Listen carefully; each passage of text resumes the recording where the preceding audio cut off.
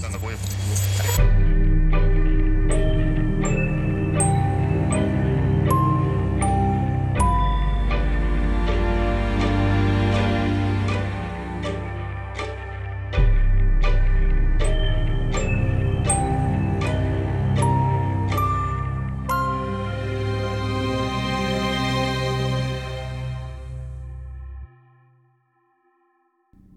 Hello and welcome to Haunted Hometowns with Blake Lambert Hack.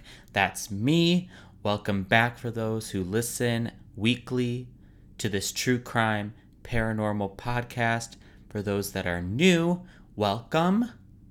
This season I'm covering cases, true crime, paranormal, whatever the case may be, in Venice, Italy, the gorgeous, the stunning, the beautiful. I have never been to Italy, so if anyone wants to take me, I am very much available. I have a friend getting married in Italy in a year or so, and they just got back from a trip to check out the venue, and it's in wine country, and I am very jealous.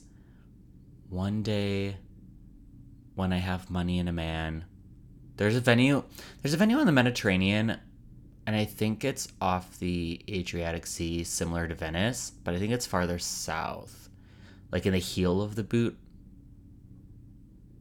I think it's Puglia. Anyway, there's a venue there that is gorgeous, and I would not hate not only visiting, but getting married one day. A destination wedding, if you will. There's also a venue just south of Naples that looks gorgeous. But I guess I need to visit first. I mean, all of Italy looks gorgeous. I mean, it's Italy. Beautiful. Can't say no. The food, the culture, the sights. I'm in, always. I've also been watching the new Netflix show Life After Death with Tyler Henry. And if you don't know Tyler Henry, he's a medium who I believe he was first on TV on the Kardashians, if I'm not mistaken. I think that was like 2016 or something like that. And he read them to filth. No, he did like a reading for them. But then he had his own TV show, Hollywood Medium or something like that. I can't remember. I'm not super into mediumship for whatever reason. You know, there's the Long Island Medium. There's a lot of people who claim to be mediums, and I'm not going to say I don't believe in mediumship, but it's similar to religion in that sense that if you can't see it, you have to believe in it. And that's fine. More power to y'all. But I'm not worried about it. Whatever's beyond, it's beyond. And maybe one day I'll figure it out. Maybe one day I won't. But who's to say? I don't need to hear about it. That's also coming from someone who hasn't gone through a lot of grief that these people on these shows go through for the most part. You know, they're relaying messages from people who have passed away really close to these people. So for a lot of people, it does help them move past whatever trauma they're experiencing. And in that sense, whether mediumship is real or not, I'm all in. If this person can help this family or people move past grief, absolutely. Do it. Go for it. You're not hurting anybody. You're making people feel better and solve traumatic issues in their life. I'd also suggest seeing a therapist for long-term effects, but you can start with a medium. That's fine. For those who don't know what a medium is, it's talking to people beyond, I don't want to say beyond the grave, because I do think a lot of mediums say that they can speak to or have visions of people who are also living. But people who fake being mediums, or not, I don't want to say fake, But people who don't have that ability but still use the term mediumship to do their job use cold and hot readings. And cold readings is just while you're sitting in a reading and using your intuition to read people's body language, to take things that they say and incorporate it into the readings. Whereas hot readings are information that you gather before doing the reading. And most mediums use a combination of the two. But then, of course, there are people who say that they actually are getting visions from people beyond the grave, so on and so forth. But I've just been watching his show, and it's moving, and whether he is legit or not, I don't care. The show's great. More power to him. I'm glad he's helping one family at a time get past grief and trauma in their lives. But we're going to move on. Tonight, I'm going to be discussing the columns of San Marco and San Todaro. And these columns both reside in Venice, Italy, of course. More specifically, the columns have been part of St. Mark's Square, or Piazza San Marco, since the early 1200s. St. Mark's Square is known as the principal public space in Venice. So when you see photos and videos or movies that take place in Venice, the huge square that everyone's gathering around or in, and there's a lot of street vendors or people just hanging out, or there's museums that surround the square and stuff, that's St. Mark's Square. A lot of people just call it the square. And in the square, you'll find St. Mark's Basilica, which, again, I'm sure you've heard of. It's a very famous cathedral. There's also St. Mark's Clock Tower, St. Mark's Campanile, or Bell Tower. A few museums, amongst other well-known buildings. And of course, I'll post photos on social media, so check out Instagram and Twitter at Haunted Hometowns for those photos. But within the square, and near the south end of the square, are two freestanding columns called San Marco and San Todaro. And the pillars look over the Laguna, or the lagoon, Laguna Veneta, or again, what everyone just calls the lagoon, which is what flows into the Grand Canal, which is the main canal of Venice. And the sister pillars were made of marble and granite and designed after the city's two patron saints. A winged lion, which is the symbol of St. Mark, and the other is of St. Todaro, who protected Venice. St. Mark is someone in the Bible, so if you care to learn more, crack that book open and have a long read. But all you need to know is that he was born in Jerusalem and died in Alexandria, Egypt. But he is buried in St. Mark's Basilica, which was built in 829.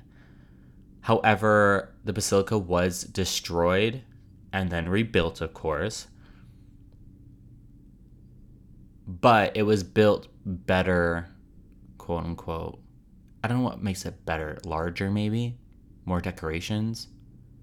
A better layout, probably?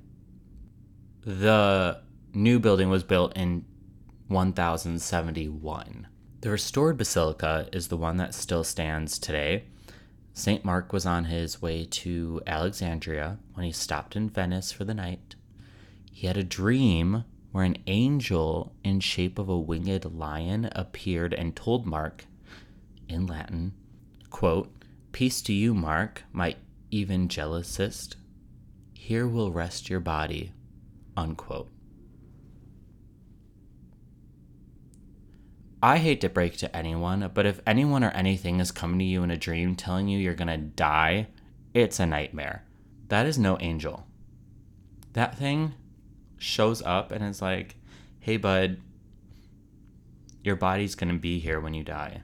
It's like, okay, is it gonna happen tonight? In a month? Don't tell me where my dead body's gonna rest if you're not gonna tell me how, when, or where. Well, I guess she did, or the angel did say where. But you know what I mean? Like, that's not helpful. It's not soothing. So after that dream, Mark continued to Alexandria, but on his way told a fisherman he stayed the night with. He stayed with this fisherman is what I'm trying to say. And during that time, he told the fisherman about his dream. And not long after, Mark died in Alexandria. But because of his dream, he was moved to Venice. And that's also why the symbol of a winged lion is everywhere. And that's why it's also on one of the columns. On San Marco's column, a winged lion. Now, that's the folklore of it all, of course. Why his body's in Venice is anyone's guess. Do I think it's because he relayed to a fisherman that an angel told him that's where he would lie? No. Because what if he didn't say anything? Then what? His body would have been buried in Alexandria and the angel would have been wrong. I don't know. But the second column, San Todaro, is slaying a dragon, I guess. Now, I've seen this photo. I think it looks like a crocodile. Maybe it's supposed to be a crocodile resembling a dragon. I have no idea what this creature is, but it's got a spear in it.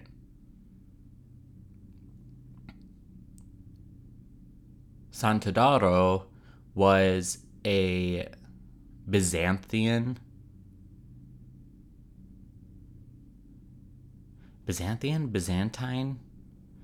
He was a saint and warrior from Greece who lived in the 4th century. And he's considered the first protector of Venice. He was the first patron saint. And again, 4th century, and then along came Saint Mark, and he was like, I'm also a patron saint. So the two of them, side by side, protecting Venice, winged lion, Bud slaying a creature, 2 pillars, St. Mark's Square. They're really pretty. And you don't usually see columns standing freestanding. Usually they're propping up a building or for decorations on a house, what have you. But these are just freestanding in the middle of the square. Back in the day, Constantinople was ruled by Greece, and Venice was a subject city of the Eastern Roman Empire.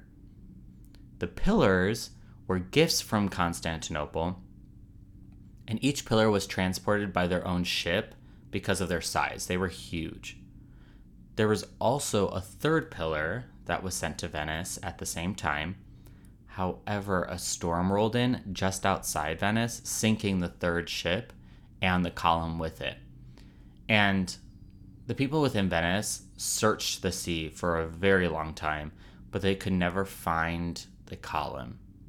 And I believe recently historians have started looking for the column again. No one knows what decorated the top of the 3rd column, but it was to match the other 2. Now, do I believe this 3rd column exists? No. Why 3 columns? It's not very symmetrical. You only have 2 patron saints, and that's what the other 2 are. So what's this 3rd one supposed to be? And no one can find it over centuries? I don't think that 3rd column existed. Maybe Constantinople was like, yeah, we sent a 3rd one. Maybe they were asked to send 3 and they just forgot. The work order got lost. Or maybe they built it and it broke and they're like, we're not doing that again.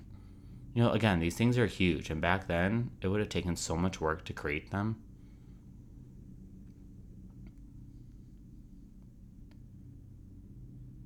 So whatever that 3rd column is doing, the other 2 columns made it to shore.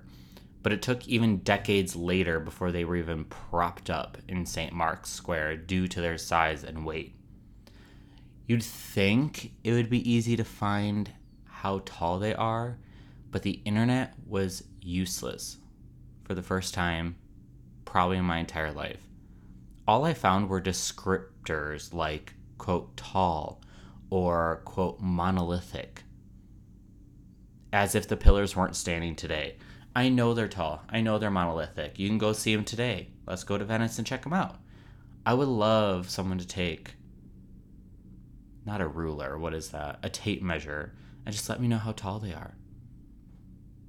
I mean, no one's bothered the two decorations on top of them, so they have to be crazy tall. All I'm thinking of is Mulan when she like wraps the two weights around and like scooches her body up and then sits on top of one.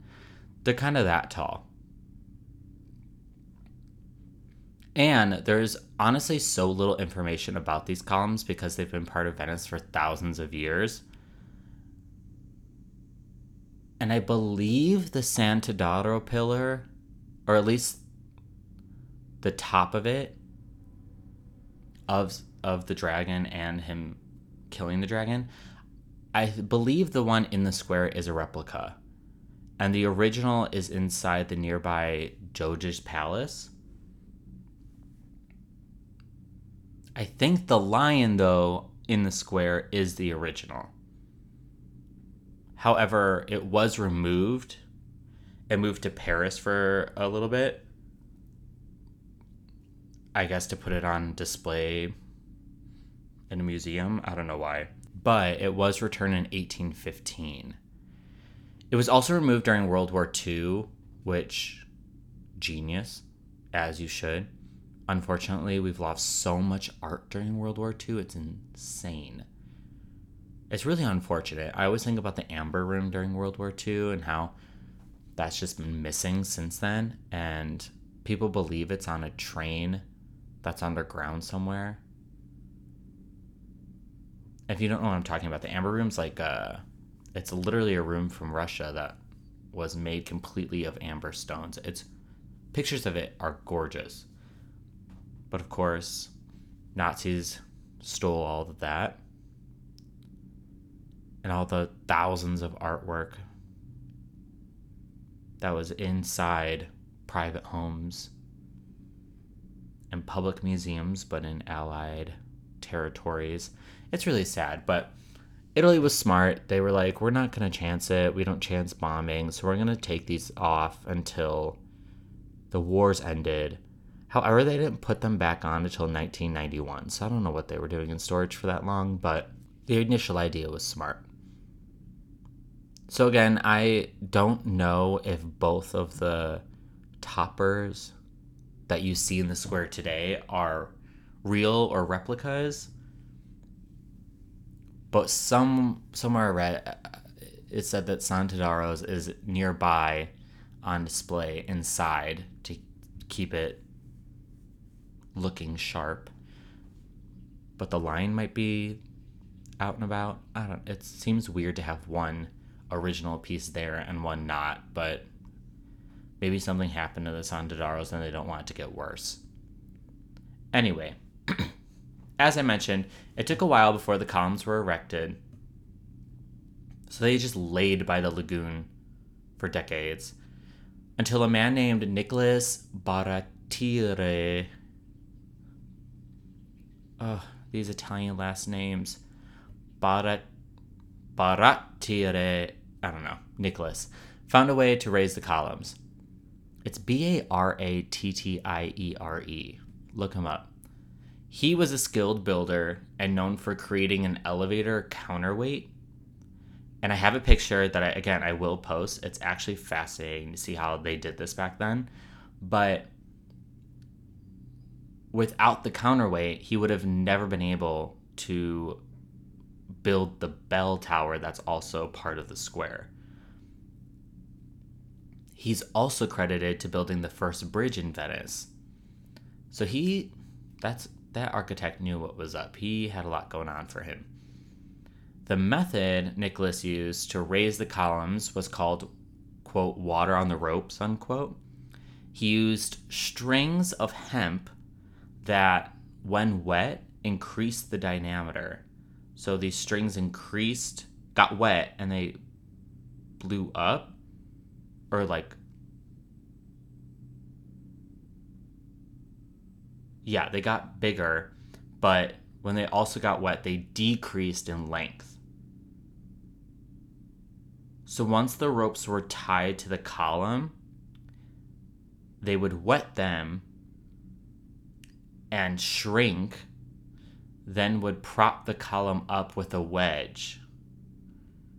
Does that all make sense? Am I making sense? Again, I'm going to post a photo online, but it's this big wooden structure, and then in the middle of that wooden structure is the column laying down.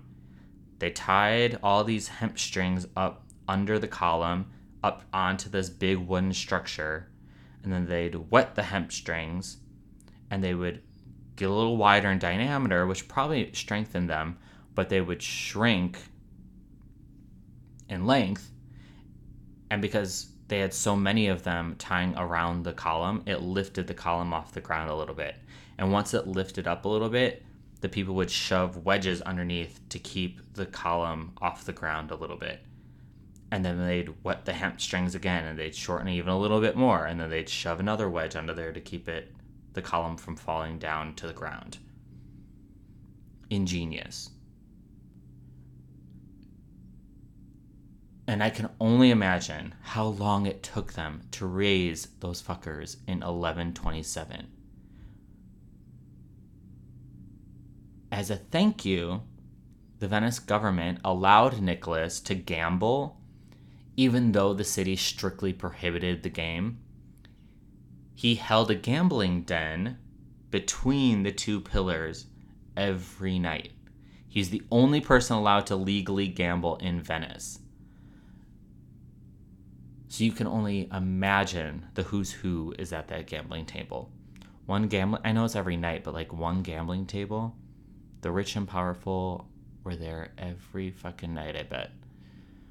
And that gesture from the government ended with Nicholas's death. After he died, no more gambling, still can't do it. However, the space between the two columns, which isn't a huge space, but instead of gambling, the government held public executions in the square between the two columns.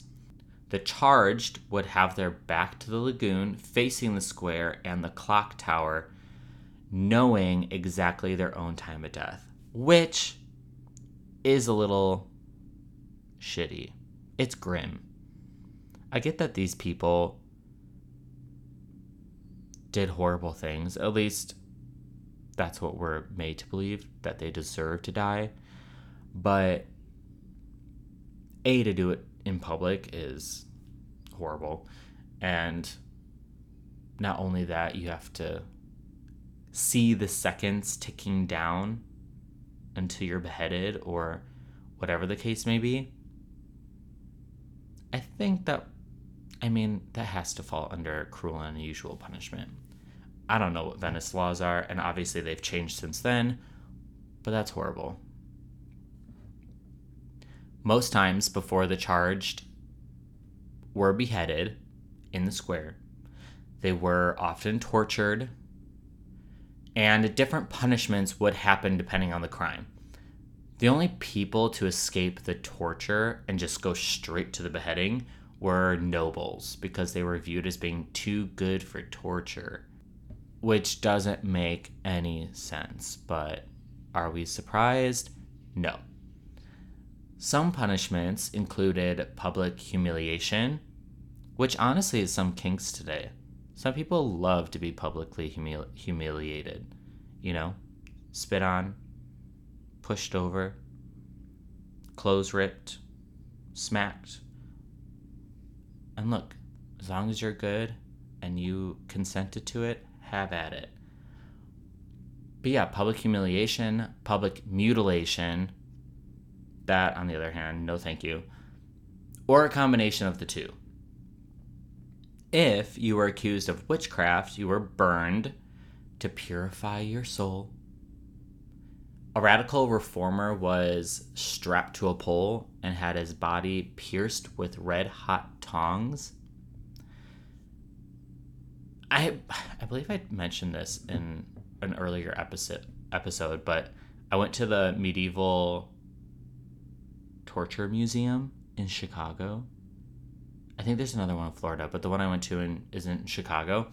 And they walk you through all the torture contraptions from back in the day, but they have these semi-realistic mannequins in these situations. And so reading these is just throwing me back to some of these mannequins they have over like a flame or in a barrel of water or having bugs eat them, whatever the case may be. But yeah, it's when they say torture, they mean torture. This isn't like making me watch How I Met Your Mother on repeat for 6 weeks straight. Like, this is full on. Body is pierced with red hot tongs, and his tongue was ripped out. Horrible. And let's say you murdered someone.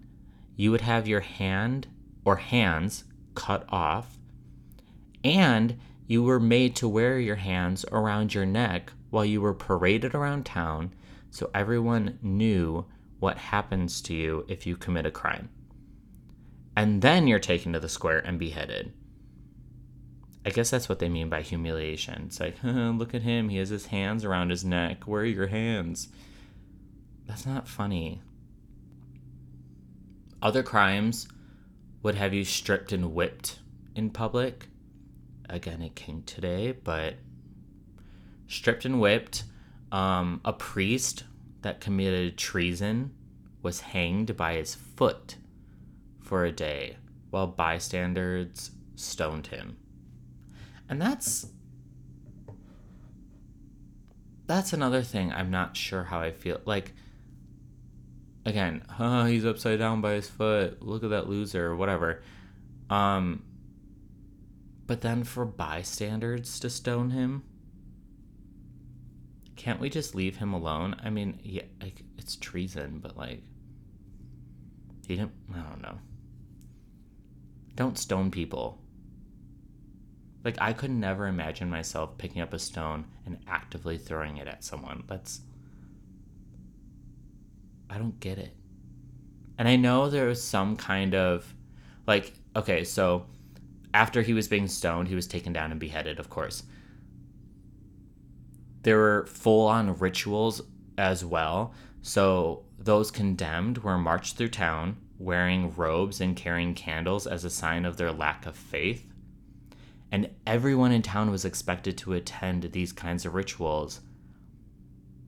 And that's kind of what I also think the stoning is similar to. It's like, well, you're walking by this guy upside down, and there's probably guards or what, like, not, they weren't called police, but you know what I mean, back in the day. And I'm sure if you walked by them, they kind of expected you to throw a stone.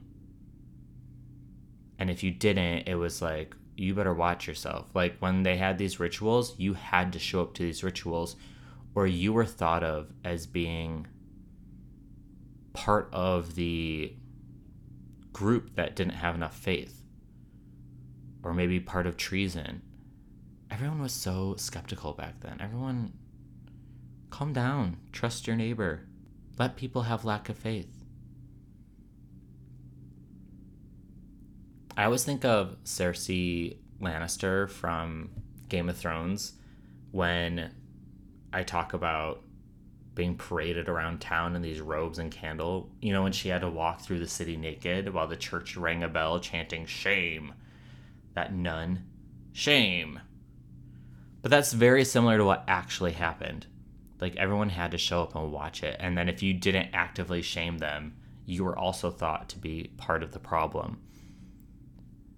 And many times, the executed would be hanged on a gibbet and placed around town or the entrance to the city to warn people to cut the shit.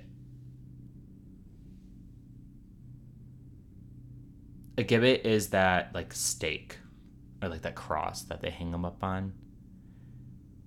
But I'm glad we've learned a little bit about how scare tactics don't work. Obviously, we still have some way to go, but there were so many other ways the Renaissance tortured commoners, and I don't know exactly what Venice used regularly because Venetians were notorious for keeping secrets. And I'm sure they used a lot of what I talked about, but it was said during the 16th century that you were more likely to obtain a secret from God than to learn secrets from the Venetians. Tight-lipped. Though apparently, strappado or rope torture was a Venetian favorite. They would tie your hands behind your back with rope, then suspend you, dislocating your shoulders. They'd sometimes add weights to make the pain worse, but they couldn't torture them for longer than an hour or it'd result in death.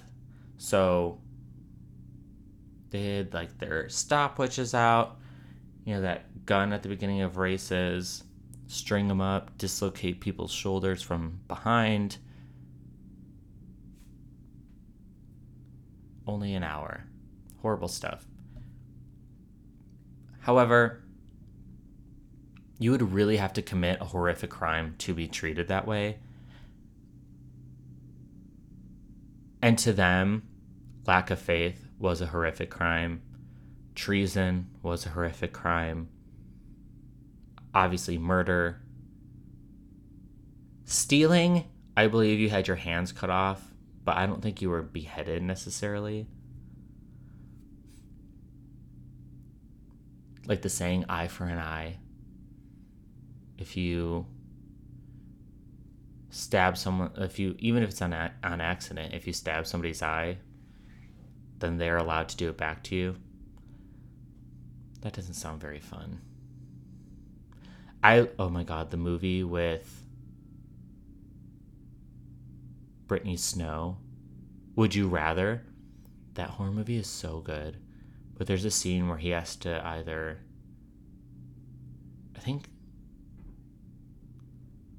I don't know what he's asked to do, but he refuses to do it. So the other option is like cutting his own eye with a razor blade.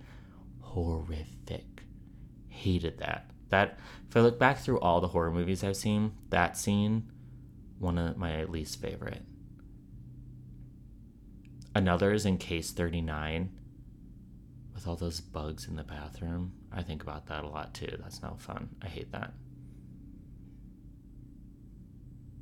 The Venetian Republic wasn't overly thrilled with capital punishment.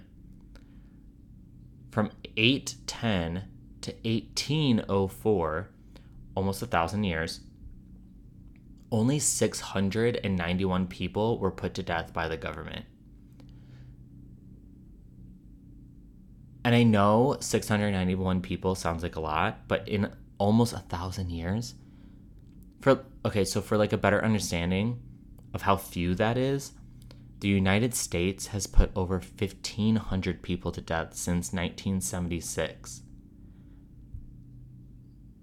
Now, obviously, we're talking about a city versus a country, but we're also talking about 1,000 years versus 50 years.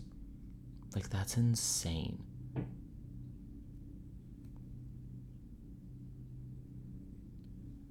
There's a pretty famous case regarding a man named Biasio Carnio or Carnico. Biasio had both his hands chopped off and strung around his neck, as I was talking earlier. I can't imagine having your hands cut off back then, because it wasn't as smooth as it is today. There definitely would have been a couple chops. And I doubt they cauterized his wrists. If you did something that bad, and they want to make an example out of you, they're letting you bleed while they parade you around the town. They're not cauterizing shit. I don't even know if they knew what cauterizing was or how to do it correctly. Ugh. They did parade him around, of course, with his hands chopped off and around his neck. And there was just a trail of blood that went wherever they did it, paraded him around, and then into, between the pillars. He was beheaded between the columns of San Marco and San Todaro. He was then dismembered into 4 parts. Don't ask me what the 4 parts were. Down the middle, both ways. 1 arm, 1 foot, flying purple people eater. Oh my god, have you seen Nope? Nope was so good. I still have a couple questions about it, but the visuals and Keke Palmer, Keke Palmer killed it. Like, she's so good. I love Keke. But that movie was great. If you haven't seen it, it's kind of like a play on One-Eyed One Horse, Flying Purple People Eater. Anyway, yeah, he was split up into 4 parts. And then those 4 parts were displayed on pitchforks around various parts of Venice. His shop was burnt to the ground, and it was to hide the horrific act he was charged with. However, the building that stands there today is called Riva di Biasio, so no one can forget the crimes made by Biasio. The shop today is something random. And it has a completely different name and has had a completely different name for a very long time. But everyone just refers to it as Riva di Biasio. So Biasio was known as I'm going to butcher this, Luganager. That's a very American of me. I did not put the emphasis on the right words, but Luganager, basically it's someone who just makes Italian sausage, but a very specific kind of sausage. Salsiccia a metro, or sausage by meter. So it's those long sausages that you see are kind of like curled up. It's like one long sausage instead of links, if that makes sense. Salsiccia.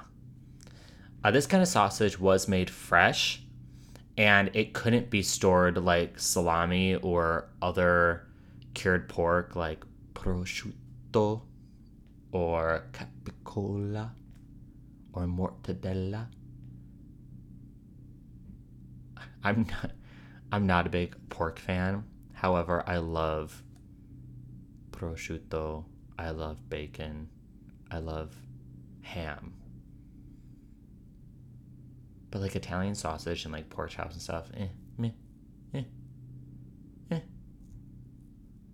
But it makes sense for Venice to be big into this because Bologna, the town known for their pork, is not very far from Venice. Anyway, Biasio he made this kind of sausage famous, and Venice is known for starting the longer sausages, but you couldn't store it, so he was most known for making meat stew with it. So obviously you would sell the sausage by the meter for people to take home, or you'd eat it like a sausage, but you couldn't store it. So if you had some left over or whatever, you would make stew with it. And he was most known for his meat stew. In Italy, usually it consisted of pork, but nowadays you'll find the stew. The stew is called squazetto, and it's very popular with workmen because it's easy to make, it's cheap, and again, like today, you'll find it with other kinds of meat, but it's originally made with pork. And one day, while on break, one of the regular workmen bit into something hard, And that is the worst. I hate when you eat something and you get a texture or a taste of something that you're not expecting. It is you don't want to eat it after that. Like, you put it down, you're like, I'm done with this. I don't care what it is. Like, I can Anyway, the workman bit into something hard, and when he pulled it out of his soup, well, he pulled it out of his mouth. He realized that he had bitten into a finger. And the hard part was the nail. And not just any finger. A finger the size of a child's. With the nail still attached.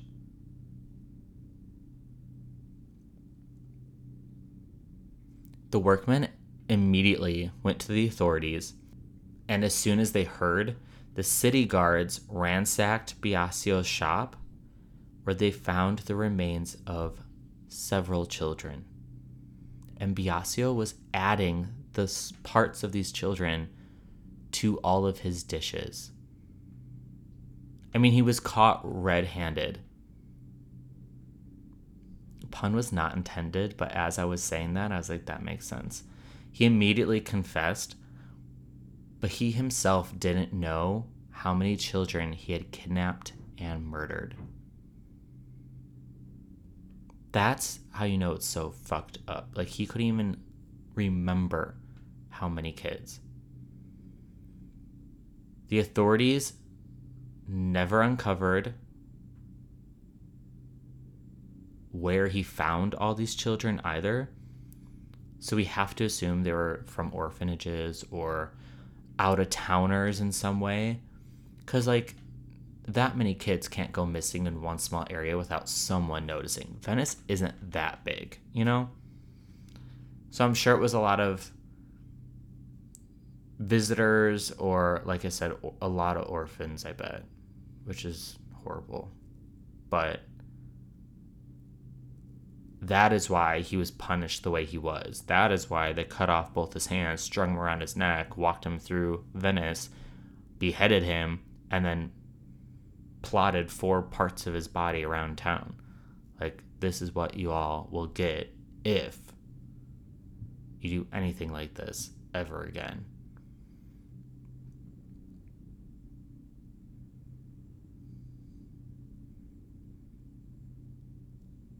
Of course, if you visit that area today, there are some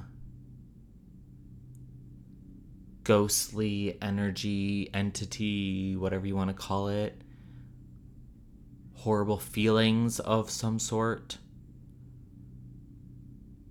Especially the pillars, because again, they held a lot of executions between the 2 pillars. Not just executions, but any kind of torture.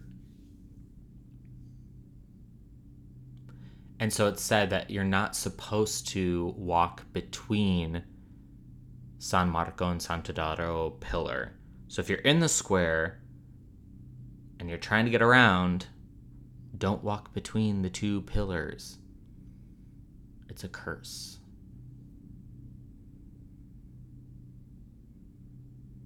And if you're there at night, you may see Nicholas gambling with people between the pillars. You may hear screams from people being executed between the pillars. Just keep an ear out, an eye out as always, head on a swivel, and thank you all so much for joining me. If you enjoyed what you heard, I'd greatly appreciate it if you subscribed, and rate the podcast. You can follow Haunted Hometowns on Instagram and Twitter, as I mentioned, for photos related to each episode, guest info, and upcoming news. I know we haven't had a guest the last couple weeks, but I'm super excited for the next couple episodes because I have 2 really great guests coming in to give you some stories. So that'll be exciting. And I would love to read your paranormal stories on the podcast. So please Email me your stories. DM me your stories. DM me and email me your mom's stories, your friend's stories, your coworkers' stories, whomever's, to hauntedhometownspodcast@gmail.com or on Instagram or Twitter. Could be anything from your 3-year-old daughter speaking Latin fluently to seeing your dead great-grandfather in the reflection of your toaster. Please let me know. And I will meet you all back here in a week, because everyone loves a ghost story.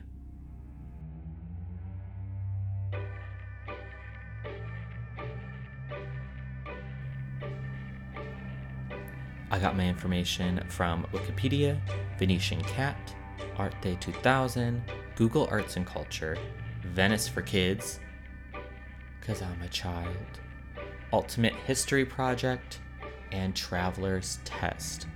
Check out the music of Tayer, the creator of this theme song. His Instagram is queerpopstar, and you can find his music on all music platforms, Apple Music, Spotify, what have you, THAIR. And the art is by the amazing Pepe Munoz. Follow him on Instagram at p.e.p.e.munoz, MUNOZ.